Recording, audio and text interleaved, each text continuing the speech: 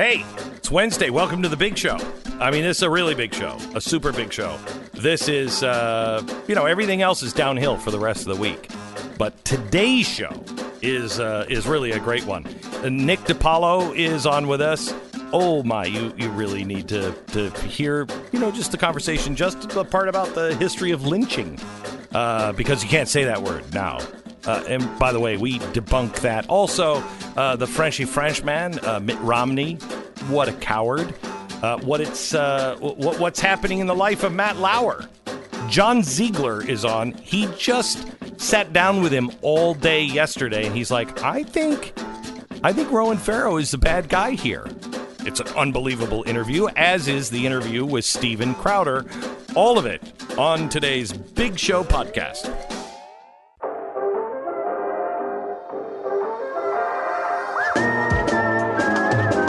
You're listening to the best of the Glenn Beck program.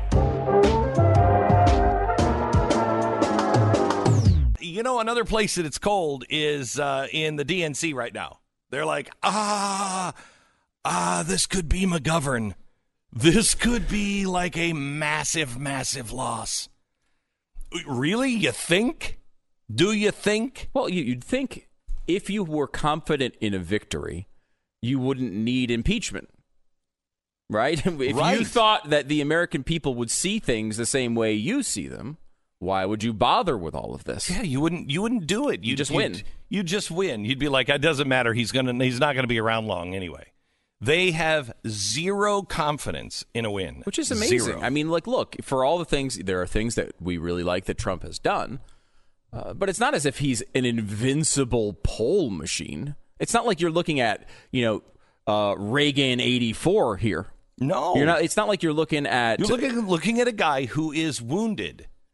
He's wounded, and he is also a guy who a lot of people didn't like. Yeah. A lot of people didn't like. A lot of people still don't like. And you haven't found anyone on your side that can beat him?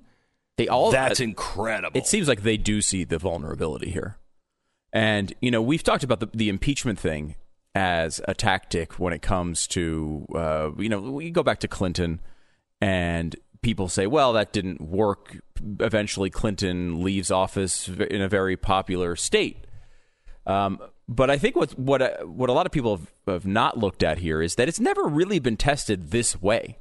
It's never really been tested, impeachment, before an election. No. It's always been in the second term, at least in modern times for sure, after the person got reelected, right? Like Nixon, had a landslide election for 48 or 49 states. 49. I don't know. I think it was 49. 49 states. He wins. It's an absolute landslide, and he comes in. And think of that moment. Like, is that moment even possible today? In 49 states, and people start looking at this information, and slowly the polls move, and they change, and they flip from him being incredibly popular to being incredibly unpopular, and then he resigns before impeachment. I think if it wasn't for impeachment, because the polls strangely are moving in that direction, if it wasn't for this impeachment process, I think he could have done 49 states. Meaning 48, maybe 48. Who are you talking states. about? Trump? I think. Come on, man. I don't see any. I mean, look, you never know, but I don't see any polling that would support that. You're not Elizabeth Warren. But there's liberal head-to-head. states. I mean, like, you're not going to get. There's 20 states that are never going to vote for a Republican right now. Like, they're never going to vote for a Republican. Elizabeth Warren. You're going to go in and win Rhode Island with Donald Trump? You're going to go win. You're not going to win those states. If you have, okay, all right. Any so Republican. let's say 40 states, 35 states. Landslide in today's world. Landslide. If you had Elizabeth Warren, who is talking about, we're going to get rid of the free market, and babies can be killed after birth, all of these things, the average Democrat would look at that as you're standing in the polling booth, and you'd be like, I just can't just can't do it. They know this. There's a group of people that I think you're right on, and it's the group of people that changed the election for Donald Trump last time. Yes, it's the people that voted for Barack Obama. No, but still, and now have moved to Trump in 2016. It was still Hillary Clinton, and people didn't like her because she was corrupt. They still saw her more in the vein of her husband. That, the Clintons, it was fine under the Clintons. Right. You know what I mean? They saw her as corrupt, and that's what they didn't like. But they didn't see her as who she, I think, really is, a Saul Alinskyite that wants to fundamentally change America. These people they're saying it. They're like, another thing. I think red, white, and blue. Who's sick of that? Because I'm sick of it. What do you say we have black and red is our flag? Red and yellow, anyone? I've got a cool... You ever see a hammer and a sickle intertwined? I mean, it's crazy. No, I know. And I think that I do think the group is larger than last time with a person like Elizabeth Warren.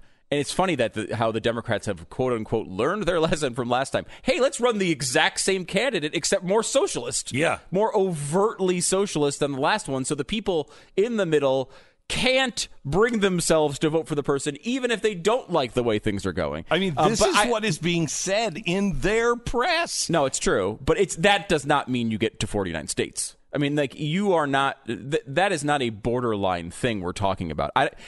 We are way too partisan at this point for that type of election, with the exception of some massive event that we're not factoring in. I mean, let's get rid of all health insurance. No private health insurance. Yeah, but you look at those things, and those things poll, let's say, they're not popular, by the way. We should point out that Medicare for All as a policy is not popular. Even among Democrats, it's not all that popular. However, there's still plenty of voters to win 20 states that like Medicare for All. And when you get it to Medicare for All who want it, it winds up being relatively popular. That is not something that I think is a sane policy. Certainly not something that we can afford. I don't know if anyone has an extra 30, 40 trillion laying around. If you do, let me know. But it is I think we are the partisan divide is wide enough, and the voting splits in a lot of these states is wide enough that, if you had the best Democrat in the world, some, incredible candidate, and you had the worst Republican in the world, they're still not winning Utah. They're still not winning Wyoming. That's just not going to happen in a presidential election at this time. These were, Reagan was the last one really who was able to do this. Nixon before. I mean, I think you're right about that because we have proof. Mitt Romney wins in Utah, and he's probably one of the worst Republicans I've ever seen. He won with 61% of the vote in that election. Yeah, this guy he's sad. He's sad. I feel sorry for Mitt Romney. What is sad about a guy who was pretty close to being president of the United States feeling the need to hide on Twitter? Yeah. What is sad about that? Here's a guy who said, I could be president of the United States, and I'll stand up for what I believe. Really? Will ya? Here's a guy who ran Bain Capital, who has, I don't know, hundreds of millions of dollars. It has a great family, is loved in his state, won with 61% of the vote, is a respected guy, and he doesn't have the courage to voice his opinion on Twitter? What a coward. What a sad, pathetic life. I don't understand it. I mean, look, the things he would put on his little account there were generally, it's not like he was like but he also picked a French name. Right. It's like the French surrender to our ship. There's no one on the ship. It's just get a tugboat, take one of our carriers over to France, they'll surrender to the ship. I mean, it really is pathetic. It's pathetic. Surrender is a great way. He's surrendered essentially to Twitter. Oh my gosh. He's embarrassed and he can't deal with the ramifications of his own opinions. I know. This is a man who wanted to be president of the United States. How sad and pathetic. I feel sorry for him. I feel sorry that he is so worried that he's just going to be unpopular with somebody that he just can't really say what he believes. I mean, and listen to what he does say. So can you imagine how far out of the mainstream he really is? If this is his, I'm going to say these things. Those things are not popular with conservatives. Is right. he just... I mean, you look at the stuff he liked. I mean, it was, certainly anti-Trump, pro-Romney content. Mm-hmm. But it wasn't like he was... I really like this content from Elizabeth Warren. Right? I mean, like, he's liking, I don't know, because I don't know who the guy is. He's hiding behind Mr. Frenchman. Right. So I have no idea. He may be a French spy. I don't know, but it's sad. Imagine being a spy for France. Whew. Let me just give you this one quote here. There is speculation, I love this, that Hillary Clinton may run for to be the nominee of the party. Those close to Clinton, speaking on the condition of anonymity, because they were not authorized to comment on her behalf, says that she has felt vindicated over the past few weeks after Trump's political difficulties, and that sentiment was reinforced when the State Department announced its probe into emails sent by her private server, blah, blah, blah. Ultimately, said one of the insiders, it's unlikely that she would run. But put it this way, it ain't zero. And does she think about it all the time? I'm quoting. And does she think about it all the time? Absolutely. End quote. Hang on. We have Pierre on the phone? Yeah. Yes. Oh, Mr. Dick. Yes, Pierre. Oh, this is Pierre Delecto. Yeah. I believe I heard you talking about Hillary Clinton.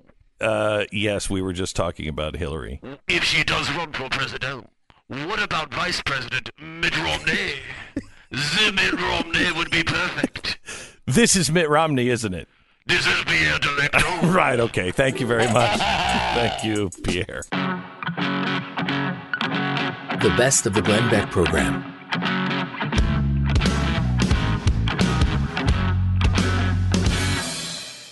Hey, it's Glenn, and you're listening to the Glenn Beck program. If you like what you're hearing on this show, make sure you check out Pat Gray Unleashed. It's available wherever you download your favorite podcasts. So I don't know if this is actually Nick DiPaolo from nickdip.com or if it is his French pseudonym here. Like Mitt Romney. I don't know. Do you have one of those? Or because Mitt Romney is so brave, he's willing to hide behind a French alias on Twitter. He's the biggest disappointment. I actually believed in that stiff. I did too. A few years ago. I did too. I saw a documentary. I go, he's a good family man. Yep. He's very bright. He destroyed Obama in those debates. And, the first one. Even the second one, I think he won. But anyways, but now he's just. It turns out he's just another backstabbing, two-faced GOP relic. He really disappointed me. That's why I'm voting for Liz Warren. Okay, so what do you think the odds are that Hillary Clinton is? Did you see the quote? I gave it earlier. There was a quote from somebody on her staff that said, "Look, I don't think this is going to happen. Is it possible? Yes. Does she think about it all the time? Absolutely." That's a quote. Does she think about it all the time? Is that news? No, it's not. This power-hungry, she's the most disgusting person on the planet. She's a sellout. She was part of the Lib Revolution and became a corporate shill. She slept with a guy who was very important, and that's how she got to the top. There's nothing authentic about her. She disgusts me. Of course she's thinking about it. And she's out there touting her book with her daughter. They had 11 people, I think, at the Barnes & Noble in San Antonio. I have so much to say about, who would buy her book. I thought I was reading yesterday. I bought it. Did you? Yes, I did. I took a shotgun in my backyard and hung it up on my shed. Yeah, right through the eyes. Right. I tell you, I thought, who is paying her for another book? And then I realized, oh, crap. It's Simon & Schuster, the people who I'm publishing my last book with. So I'll save my there, Glenn. I'll save my commentary and for a while. What's it like to write a book? I can't even push out a pamphlet. It's a after 35 nightmare. Years. It's a nightmare. I'm in the That's middle. what I heard. I'm in the middle of the final thing, and I just said to somebody, I know authors, and they all say I can't talk to anybody for like 6 months. I've got to do all my jobs and write the book. I have been sequestered for the last few days, except for this, trying to get the final part on the book. But it's really good. This one is about socialism and Elizabeth Warren and AOC and all that. You know a lot about that. Didn't you spend your honeymoon in Cuba? Was that you? No, that was strangely. Oh, that was another. Strangely not. So let's go through some of the news of the day. First of all, the lynching thing. Oh, jeez. Please. I was watching your friend Hillary there. She does a story. She does a story on, Biden and all these Democrats back in the day using the lynching term. And then her next story is about Alzheimer's. They have a new test for it. I say they give it to the Democrat Party and Biden. And may I say the media. Did you see, do we have the thing we played a little while ago, the Ali Velcher thing from CNN? Please play this so Nick can see that. This is crazy. They all have amnesia or Alzheimer's, and Alzheimer's. They can't remember that the reason why they made Bill Clinton the first black president was because they said his impeachment was a lynching, a modern-day lynching. Here is MSNBC yesterday trying to teach people what lynchings really are. Listen to this. Oh, God help us. President Trump invoked lynching today when talking about the constitutionally protected impeachment inquiry. He said, quote, all Republicans must remember what they are witnessing here, a lynching. Let's be clear. Lynchings were terrorism, plain and simple, slaughter used to testify to terrify African. I can't take it, Nick. I can't take it. Thank you for educating me, MSNBC. I had no idea that lynching was terrorism. I'm sick of calling. Here's the problem, Glenn. We always call out the double standards. I know. I can't take it anymore. But we do nothing about it. I know. They're double and triple standards, but we do nothing about it. So what are we going to do? What do you do? What do you suggest? Oh, okay, let's change it. It's a raping. Does that make you feel bad? It's not a lynching, it's a rape. I mean, this whole thing where you can't use terms, from back in the day, because I'm afraid to buy Cool Whip because you can't use slavery terms and we are getting nuts here. Okay, so I agree with you. I come in every day. Every day I come in and I'm like, I don't want to talk about the double standard because it's just, but then you just look at the news and you're like, how? How do these people sleep at night? They don't. They sleep with each other from CNN. I just saw some of the Project Veritas. See that guy? What's his name? Brusque? No, Steve Brusque. Oh, my God. He looks like he's in his late hundreds. Ugliest guy I ever seen. He's making moves on 20-year-olds. What am I doing comedy for? A guy like that can... But what were we talking about? We were talking about. I'm tired of talking about the hypocrisy and the double standards. Yeah, but it's like it's so bad and so crazy. Yeah, we have to we have to get tougher. They can. Why are we always chasing them, Glenn? Why are we always chasing them? Seriously, I want this answered by. You're a smart guy. You're a zillionaire. Why are we always chasing them? Do they have better lawyers, the Democrats? Are they smarter?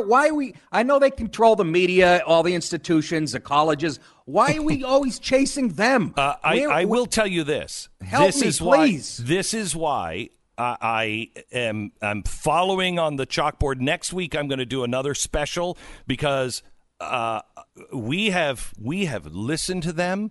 And we're going to present their argument, but I'm also going to show you what the media has done since our last chalkboard. And I've been saying this since the day we had it.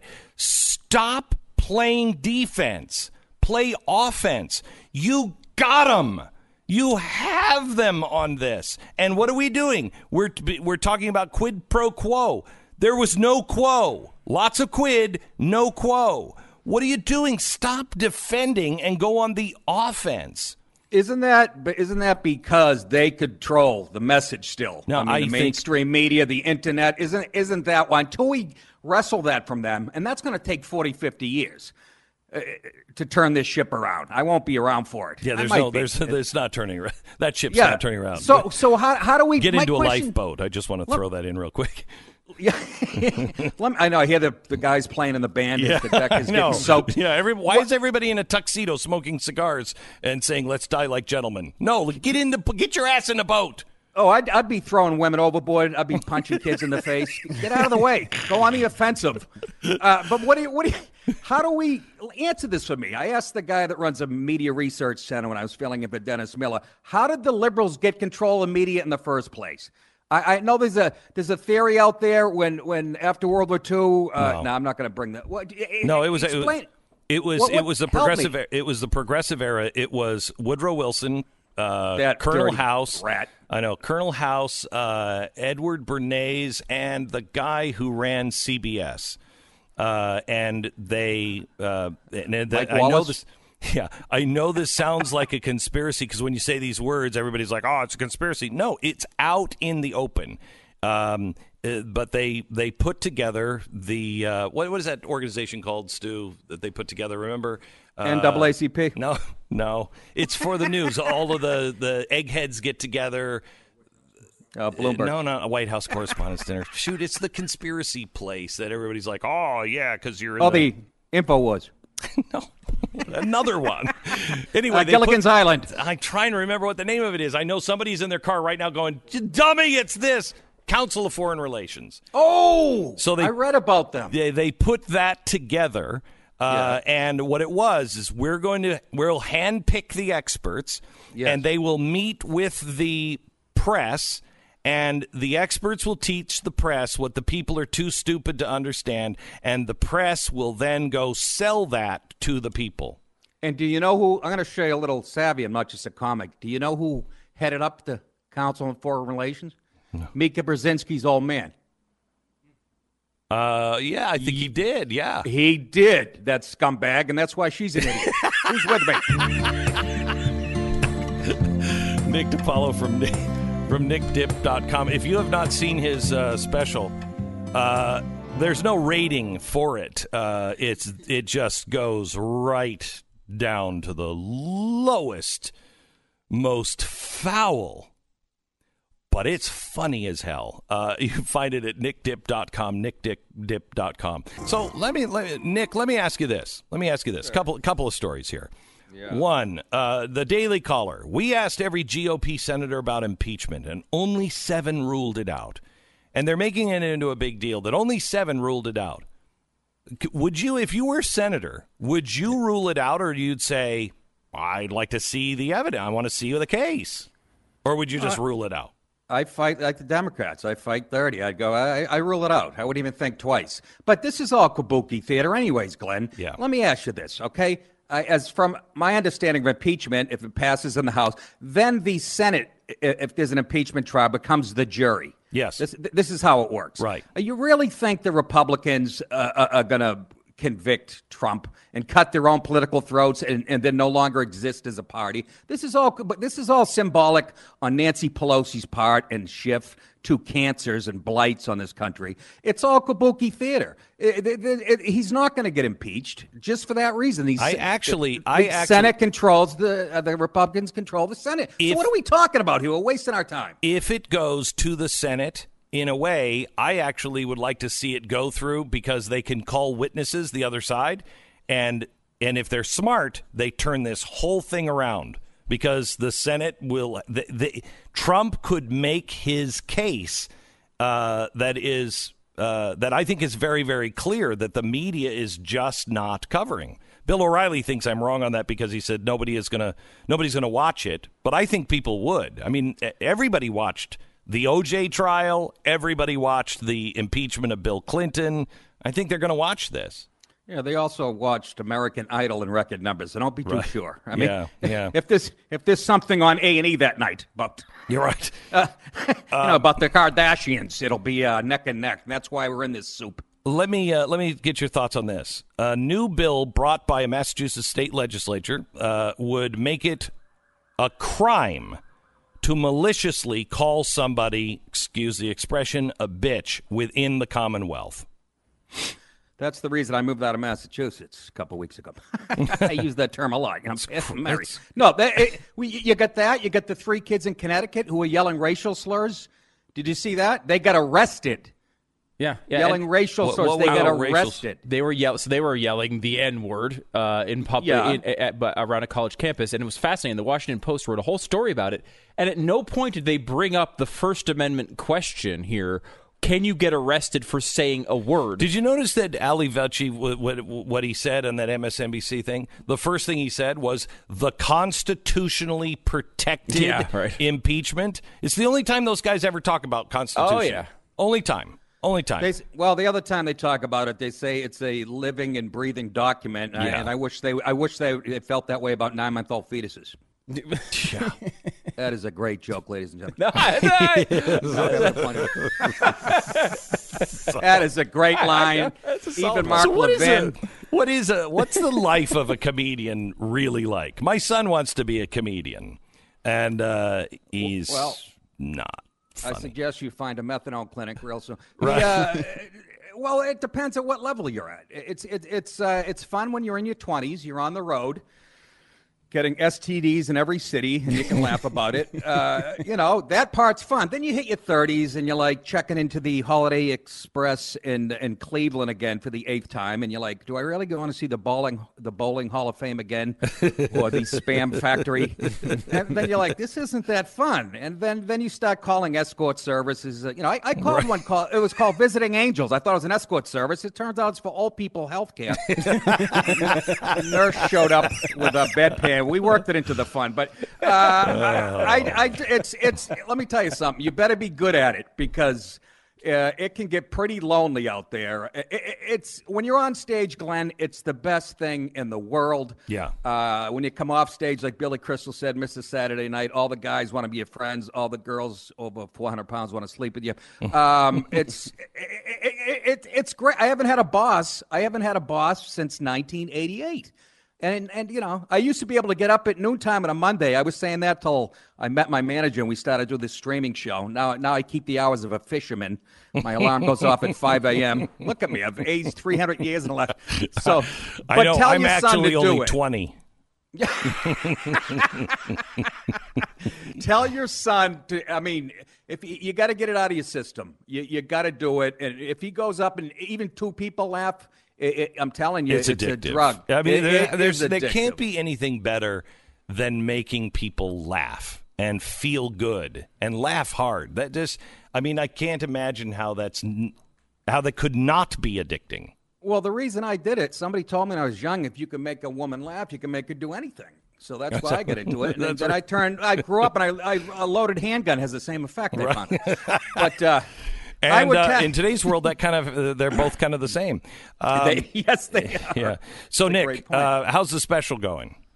We are at about 920,000 views. We only released this in May, so I say we hit 1 million views by probably Thanksgiving. Breath of fresh air. I'm the pioneer on this stuff, folks. I hate to keep blowing my own horn here, but I was pushing these anti-PC things and doing this type of comedy late 90s. Yeah. So I've taken a beating. I've been assaulted by a woman after a show. I've been on the phone with the FBI twice this year about threats, and I've put in my dues. Anybody that comes out to my show, it's not because they saw me on TV or because I'm famous. It's because of my comedy, and I'm doing it the hard way.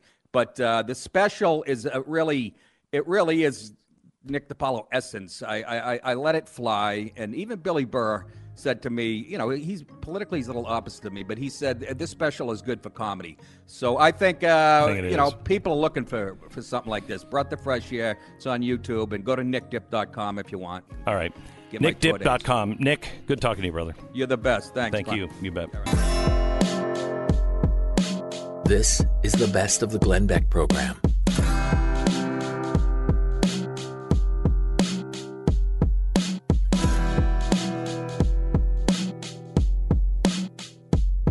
Hey, it's Glenn, and if you like what you hear on the program, you should check out Pat Gray Unleashed. His podcast is available wherever you download your favorite podcast. Hi, it's Glenn. If you're a subscriber to the podcast, can you do us a favor and rate us on iTunes? If you're not a subscriber, become one today and listen on your own time. You can subscribe on iTunes. Thanks. We have John Ziegler on the program today. Now, if you're a longtime listener of this program, you may have heard him in the past, and he generally seems to make a lot of sense. He generally, he's not popular. And he's not popular because he's always on the other side of things. Always. And many times he's right. Now, he just spent the day yesterday with Matt Lauer. And I thought, we should have John on the radio program because we haven't heard Matt Lauer's side of the story. But I'm concerned that John Ziegler, because there isn't anybody that's, rushing and saying, hey, John, I was part of the Armenian genocide. Please defend me. I think he may end up being the most hated man in America. Welcome to the program, John Ziegler. Wow, I've had a lot of interesting intros on this program, but that one takes the cake. Wow. Well, I mean, and like I said, you're generally right. I think the things that you've said, I'm just afraid of where you're going to take this one. Well, look, here's the bottom line of this. Matt Lauer, as you guys obviously know, was one of the biggest media stars in the world in November of 2017, got fired in the midst of the post-Harvey Weinstein Me Too situation, has never done an interview of any kind since then. And now with Ronan Farrow's new book, alleging that he raped an former NBC producer named Brooke Nevels at the Sochi Olympics in 2014. Something that she never claimed before until, by any evidence, until she spoke to Ronan Farrow, which I don't think is coincidental. Matt Lauer, who I have known in the past because I've done 3 major interviews with him on other issues. He called me about a week and a half ago and said, "Can we talk?" And I said, "Sure." And we've probably spoke about 3 hours on the phone, partially about the facts of the case, partially about negotiating a potential meeting, get together, off the record interview. And so eventually we did that, and yesterday I took this is so crazy. Only John Ziegler would be dumb enough to do this. I took a red-eye flight from Los Angeles to New York, drove out to the Hamptons, spent the entire day with Matt Lauer, and flew back. Also, I didn't have to pay for a damn hotel room. So I'm a little tired right now because I'm back in L.A. Oh, good. But sleep deprivation is like truth serum. So, right. Tell us what you're thinking, John. Well, I can assure you that if anybody, if there was some way to have aired live video of the 5.5 hours I spent grilling Matt Lauer yesterday in the Hamptons, and then that was somehow accessible to the public, it would have been Super Bowl rating. Oh, I'm sure it would have. This was I have done a lot of very high profile interviews in my career, and this was the most extraordinary of its kind that I've ever done. This is on multiple levels, on a human level. I'm talking about just on a human level. I mean, this is a man who admits to making enormous mistakes, and I grill him over those. And by the way, all this is in a column entitled, "After Meeting with Matt Lauer, He Has a Compelling Story, but Does He Have a Fair Place to Tell It?" which has just gone out on Mediaite. Okay. I thought it was going to go out a little earlier than it did, but you know how these things work in this business. So that apparently is now out. And I urge people to read it. We took a photo together to prove that we had met. That was one of the conditions of the meeting. And I'll just say it because this is the way I am. I am convinced that the idea that he raped this woman is absurd. I mean, it is, and I think that there are people who are very, very, very close to this story and to her who know that the allegation is absurd, and they have not been willing to come forward publicly. They've done so privately. I would urge them to come forward publicly and tell the real truth of what happened here. But I also think, I said there's multiple levels to this. There's the human level, there's the allegation, what actually happened, and then there's also the Ronan Farrow issue. And I got to tell you, Glenn, I bought into the whole Ronan Farrow thing back during Harvey Weinstein. And then when he went after Brett Kavanaugh and what I refer to as an urban legend, I started to go, whoa, yes. whoa, what's going on here? Yes. And now after I've gotten deep into this Matt Lauer thing, and when I read his 2 chapters on Matt Lauer, which are a freaking joke, I mean, they are journalistic garbage. This is Page 6 meets Alex Jones type stuff, okay? This is insanity, what he was allowed to write. And he's allowed to do it because he's now a media darling who gets no scrutiny whatsoever. He is a dangerous man, Glenn. The idea that he is now the arbiter of adult male-female sexual relationships is just unbelievable. Because I thought that the Kavanaugh thing was an interesting moment with Ronan Farrow, because he really tried to parlay his credibility with the Weinstein thing into taking Kavanaugh out, including embracing like the 9th string accusers of Kavanaugh, not even the main ones. And he didn't seem to the ones that Avenatti was like, okay, this is ridiculous. Right. I mean, he really went to the well. I thought it was the moment where he jumped the shark. Yeah. I thought, and it was an eye-opening moment. I agree with you, Stu, 100% that that's what he tried to do. He tried to use his street cred on Weinstein to take out Kavanaugh. Now, at that point, to me, he was an activist. But that doesn't mean you're always wrong. I mean, maybe he just missed one. Maybe he just missed one on that. But now that I've gotten into the details on this, what did you find out? Okay, from Matt. Well, one of the more amazing things is that Ronan Farrow met with Matt Lauer just before publication, and Ronan Farrow acknowledged to Matt and to another person who I spoke to, this other person as well, that Brooke Neville's. These are Ronan Farrow's words. Came to her conclusion that Lauer had, or quote unquote, raped her, quote, in hindsight. In hindsight. In other words, many years after it happens, after the firing, where she never tells NBC anything about a rape. She tells NBC about a consensual affair on company property. That's why Matt Lauer got fired. And there's been a lot of media smoke surrounding all of that, but people need to understand that that's how this all went down. It was in the midst of that moral panic, post-Weinstein, Me Too. NBC needs a scalp because they're being attacked on their rejection of the Ronan Farrow Weinstein story, and they decapitate Matt Lauer in 24 hours for what I believe was more political purposes than anything else. The rules changed. And by the way, Lauer never even fought that. He never fought his contract being broken.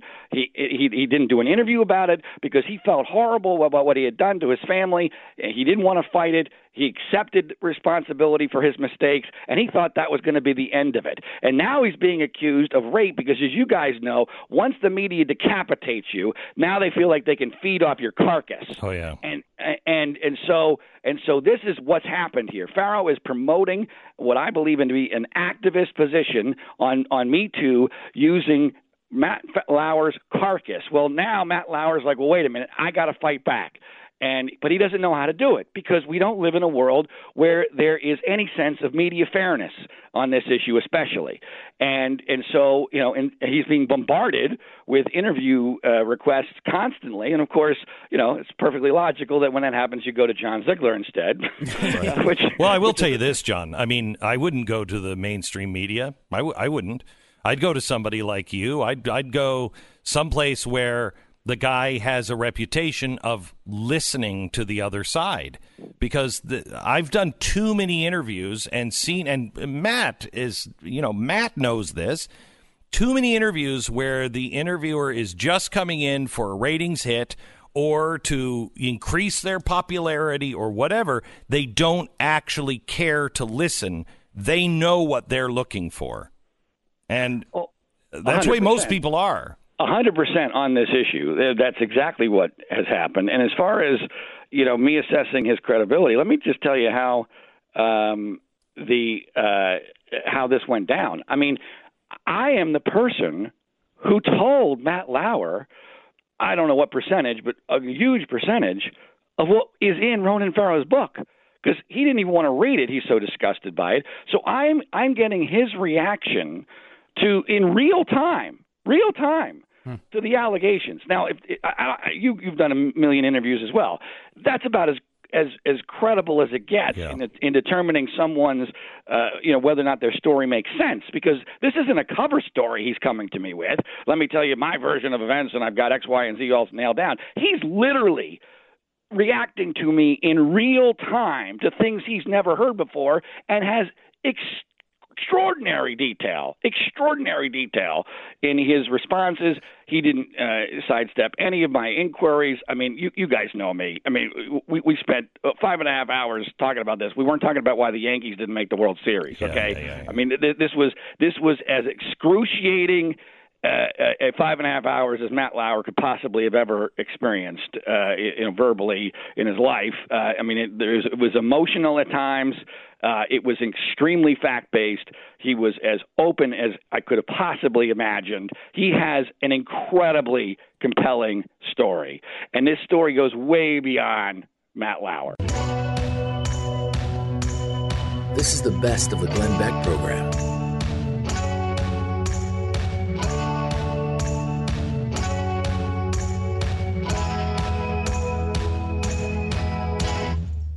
Like listening to this podcast? If you're not a subscriber, become one now on iTunes. And while you're there, do us a favor and rate the show.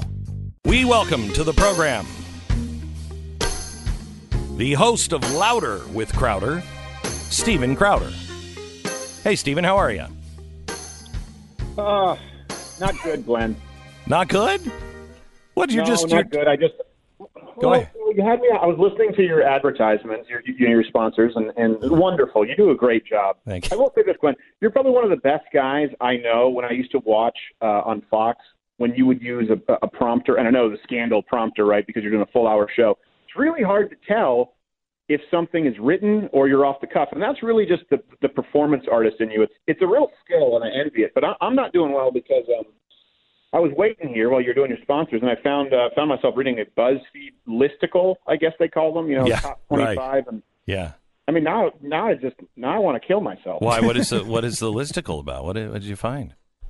It doesn't matter. It's the fact that it's BuzzFeed. So I know it's National Awareness Day, and I just think these are the issues that slide in between the cracks. And if we were to look at the current suicide epidemic, it's a pandemic. I think there's some responsibility of BuzzFeed articles. I think BuzzFeed articles lead to mass suicide. That's a theory. I think it's a pretty good theory myself. It's why I don't go to BuzzFeed. Maybe that's why no one's talking about it. Yeah, it probably has it sounds like a relatively simple solution. Yeah, I've got a listicle. Number one, don't go there. End. Right. Yeah. All right. So, Steven, yesterday your show was really compelling, and you were trending on YouTube as you were taking YouTube apart. I love this about you because they don't want to hide you anymore because you're just exposing them. Tell the audience. Go ahead. I think they're stuck between a rock and a hard place. And I want to make sure people understand, like with my channel and the demonetization, all that stuff is separate from what we stumbled across. So for people who haven't watched this video yet, it's available at YouTube. It's available at The Blaze. Listen, we were demonetized last summer. And so when that started happening, that wasn't really what concerned us. What concerned us was this all of a sudden drop off in organic reach and search. And we realized that we weren't showing up. If you type in Steven Crowder changed my mind, my stuff doesn't show up. And we told people in the audience, hundreds of thousands of people responded or sent screenshots, and some of them said we were lying, saying, no, you show up perfectly fine. We go, why is there such a discrepancy in the search results? Well, we realized that if people were searching in the United States exclusively, my content wouldn't show up. But if they switch their VPN, effectively, which is like a digital web kind of address to Germany or Spain, anywhere that's not the U.S., it would show up. So we said, okay, let's run some more tests on this. And we just happened to be running some tests because we've been going back and forth with YouTube on Tulsi Gabbard, because everyone was talking about everyone had some suspicions that she's being kind of silenced by the DNC. And what happened was immediately the night when Hillary Clinton accused Tulsi Gabbard of being a Russian asset, which, by the way, apparently I'm paid by the Russians to reveal this information as well. That was another conspiracy. Oh, that's really good. But, Stephen, honestly, hang on just a sec. I have to ask you this aside question. As a comedian, as a guy who makes a lot of money writing comedy and delivering comedy, you couldn't have even come up with the Hillary Clinton story that she is peddling now about her, the election, Tulsi Gabbard. I mean, it's beyond reason. Right. No, I mean, last week we just had a sketch with Donald Trump Twitch streaming Minecraft, and it's less absurd than the current story with Hillary Clinton. Right. Yeah. So what happened was, if you search Tulsi Gabbard anywhere not in the United States, her channel showed up, and videos from her channel showed up. If you switched her VPN exclusively to the United States, she was nowhere to be found. And then it switched right back when she stopped trending. So effectively, she was not able to defend herself. And keep in mind, Tulsi Gabbard has a pending lawsuit against Google and YouTube for shutting her out from Google Ads during a debate. And you and I know this, Glenn. You have a window of opportunity with a debate, especially if you're kind of seen as a second-tier candidate and you gain some momentum. Mm-hmm. And that's what's happened with Tulsi. She's kind of like the left Carly Fiorina. She's done really well in the debates and impressed a lot of people, and then people can't find her when they search her. So this is one of those, it was so bizarre to me. YouTube says, well, it's geographically based, and we want to best serve our audience. I would love for YouTube and Google to answer me, you, anyone, particularly their shareholders, why they think it is best serving the audience to not offer them up the channel of a sitting representative who is currently running for president of the United States only in the United States. It doesn't make any sense. We don't know exactly what's happening, but we do know that we tested this from multiple different VPNs, and the same results came up all the time. Okay, so let me just break this down for people in case you didn't get this. Tulsi Gabbard was trending outside of the United States, where you would think the trend would be lower. Because why does somebody in Spain care about this, right? This thing with Tulsi Gabbard? Most Americans don't even know Tulsi Gabbard. How do the Spanish? Why is she trending there? Okay, not trending here until she stopped. For Spanish, pardon me. In their defense, she has that sort of. She could be confused for Spanish. In their defense, she has that really very appealing, generically like Abercrombie ethnic look, where you're like, ooh, Spanish? Is there Polynesian? I will say this. I find her very attractive. Her and Nikki Haley, very attractive. But I do have to correct you. Tulsi Gabbard was trending in the United States on Twitter and on Facebook. So she was trending even in the United States. But if you searched Tulsi Gabbard on YouTube, where she has a channel, by the way, you didn't find Tulsi Gabbard's content. You found other content from people accusing her or news outlets accusing her of being a Russian outlet. So she was trending. Okay, so wait a minute. So her content, and that includes one of the things she was doing on her channel that was live, right?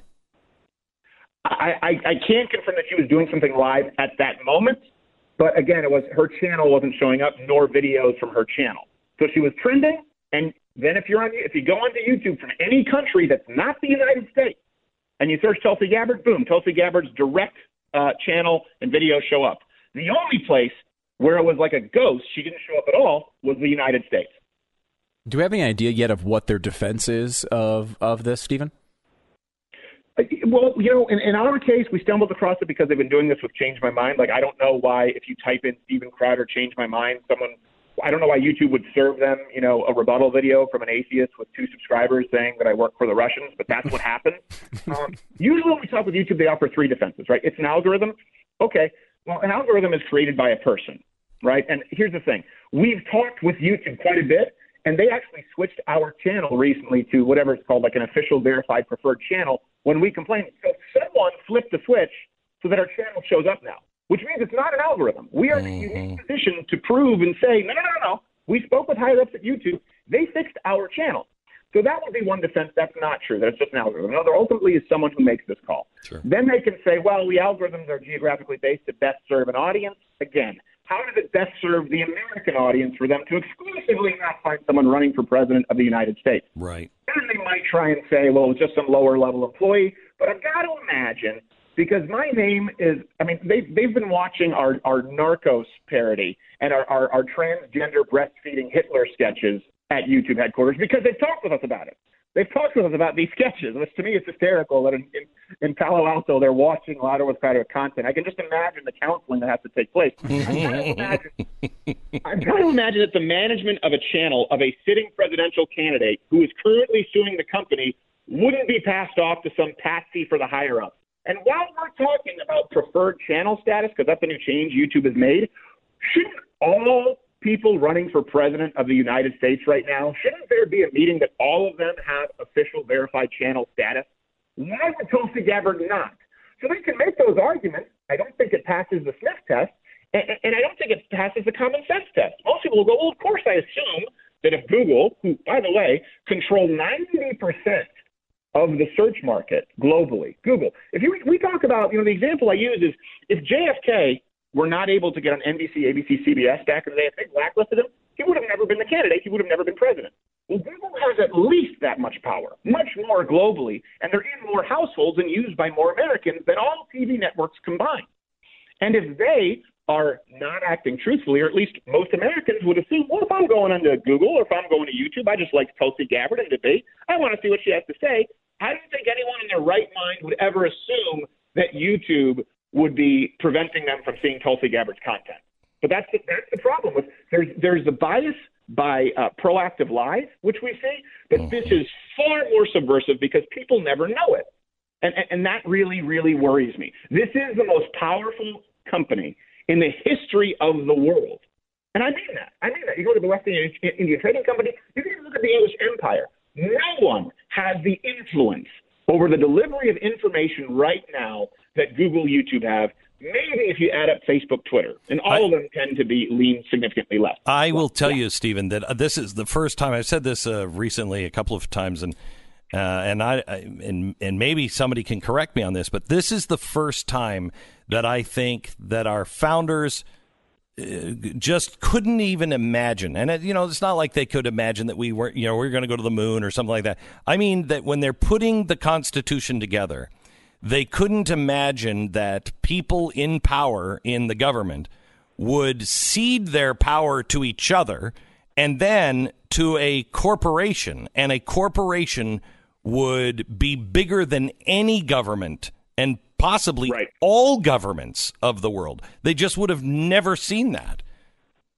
Right. And like you said, I don't want to go down that slippery slope of, people say, well, the First Amendment doesn't apply to iPhones. No, it applies to everything. But in this case, it's a little different because YouTube and Google, by the way, have hosted political debates. People send in their questions via YouTube.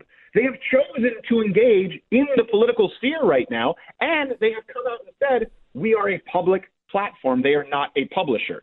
But if they are creating algorithms, or if someone is manually removing search results from a current presidential candidate, that is not acting like a platform. That is acting like a publisher. What we need is transparency. What we need are answers. And I want to be really clear. I can't stand most of Tulsi Gabbard's policies. And when people say, well, she's one of the more reasonable ones, that's because she's the only current Democratic candidate who said there should be some cutoff for abortion, and it was 28 weeks. That's 7 months. So she says, let's stop abortion after 7 months. How about that? And they go, Russia, Russian plan. So it's odd to me that Google and these tech companies like Tulsi Gabbard isn't far left enough. It's mind-boggling, and I think it's super important because, listen, I think Donald Trump's going to win, and of course I don't want Tulsi Gabbard to be president. Of course I don't want Bernie Sanders to be president. But I want it to be an honest win. I want the Democrats to still get the candidate that they've chosen, right? Donald Trump was not supported by donors. That's a great example. How did Donald Trump become president? People wanted him, and he was using new media, social media, right? It wasn't. If you were to compare the power that's wielded from big money, be it the Koch brothers or big oil, to Google and big tech, it's not even close because we have a president who didn't even have the backing of that big money. Yep. He had his own mediums on new media, and they've come out and said, we didn't do enough to stop Donald Trump. And now it looks like they're trying to stop Tulsi Gabbard. I can't say it with 100% fact, but I can absolutely say that when this was trending, if you search Tulsi Gabbard on YouTube, you did not get Tulsi Gabbard. And that is either an oversight, there's such complete ineptitude that they cannot be running 90% of search information. There needs to be more transparency, or they need to answer for something more sinister going on. Steven Crowder from Louder with Crowder. You can sign up, follow him on YouTube, and you can find him at louderwithcrowder.com. Also, he is a member of the Blaze, where you can see the show he's talking about either on YouTube, or if you're a member of the Blaze, it's also on blazetv.com. Steven, thank you so much. Talk to you again. The Blaze Radio Network. On demand.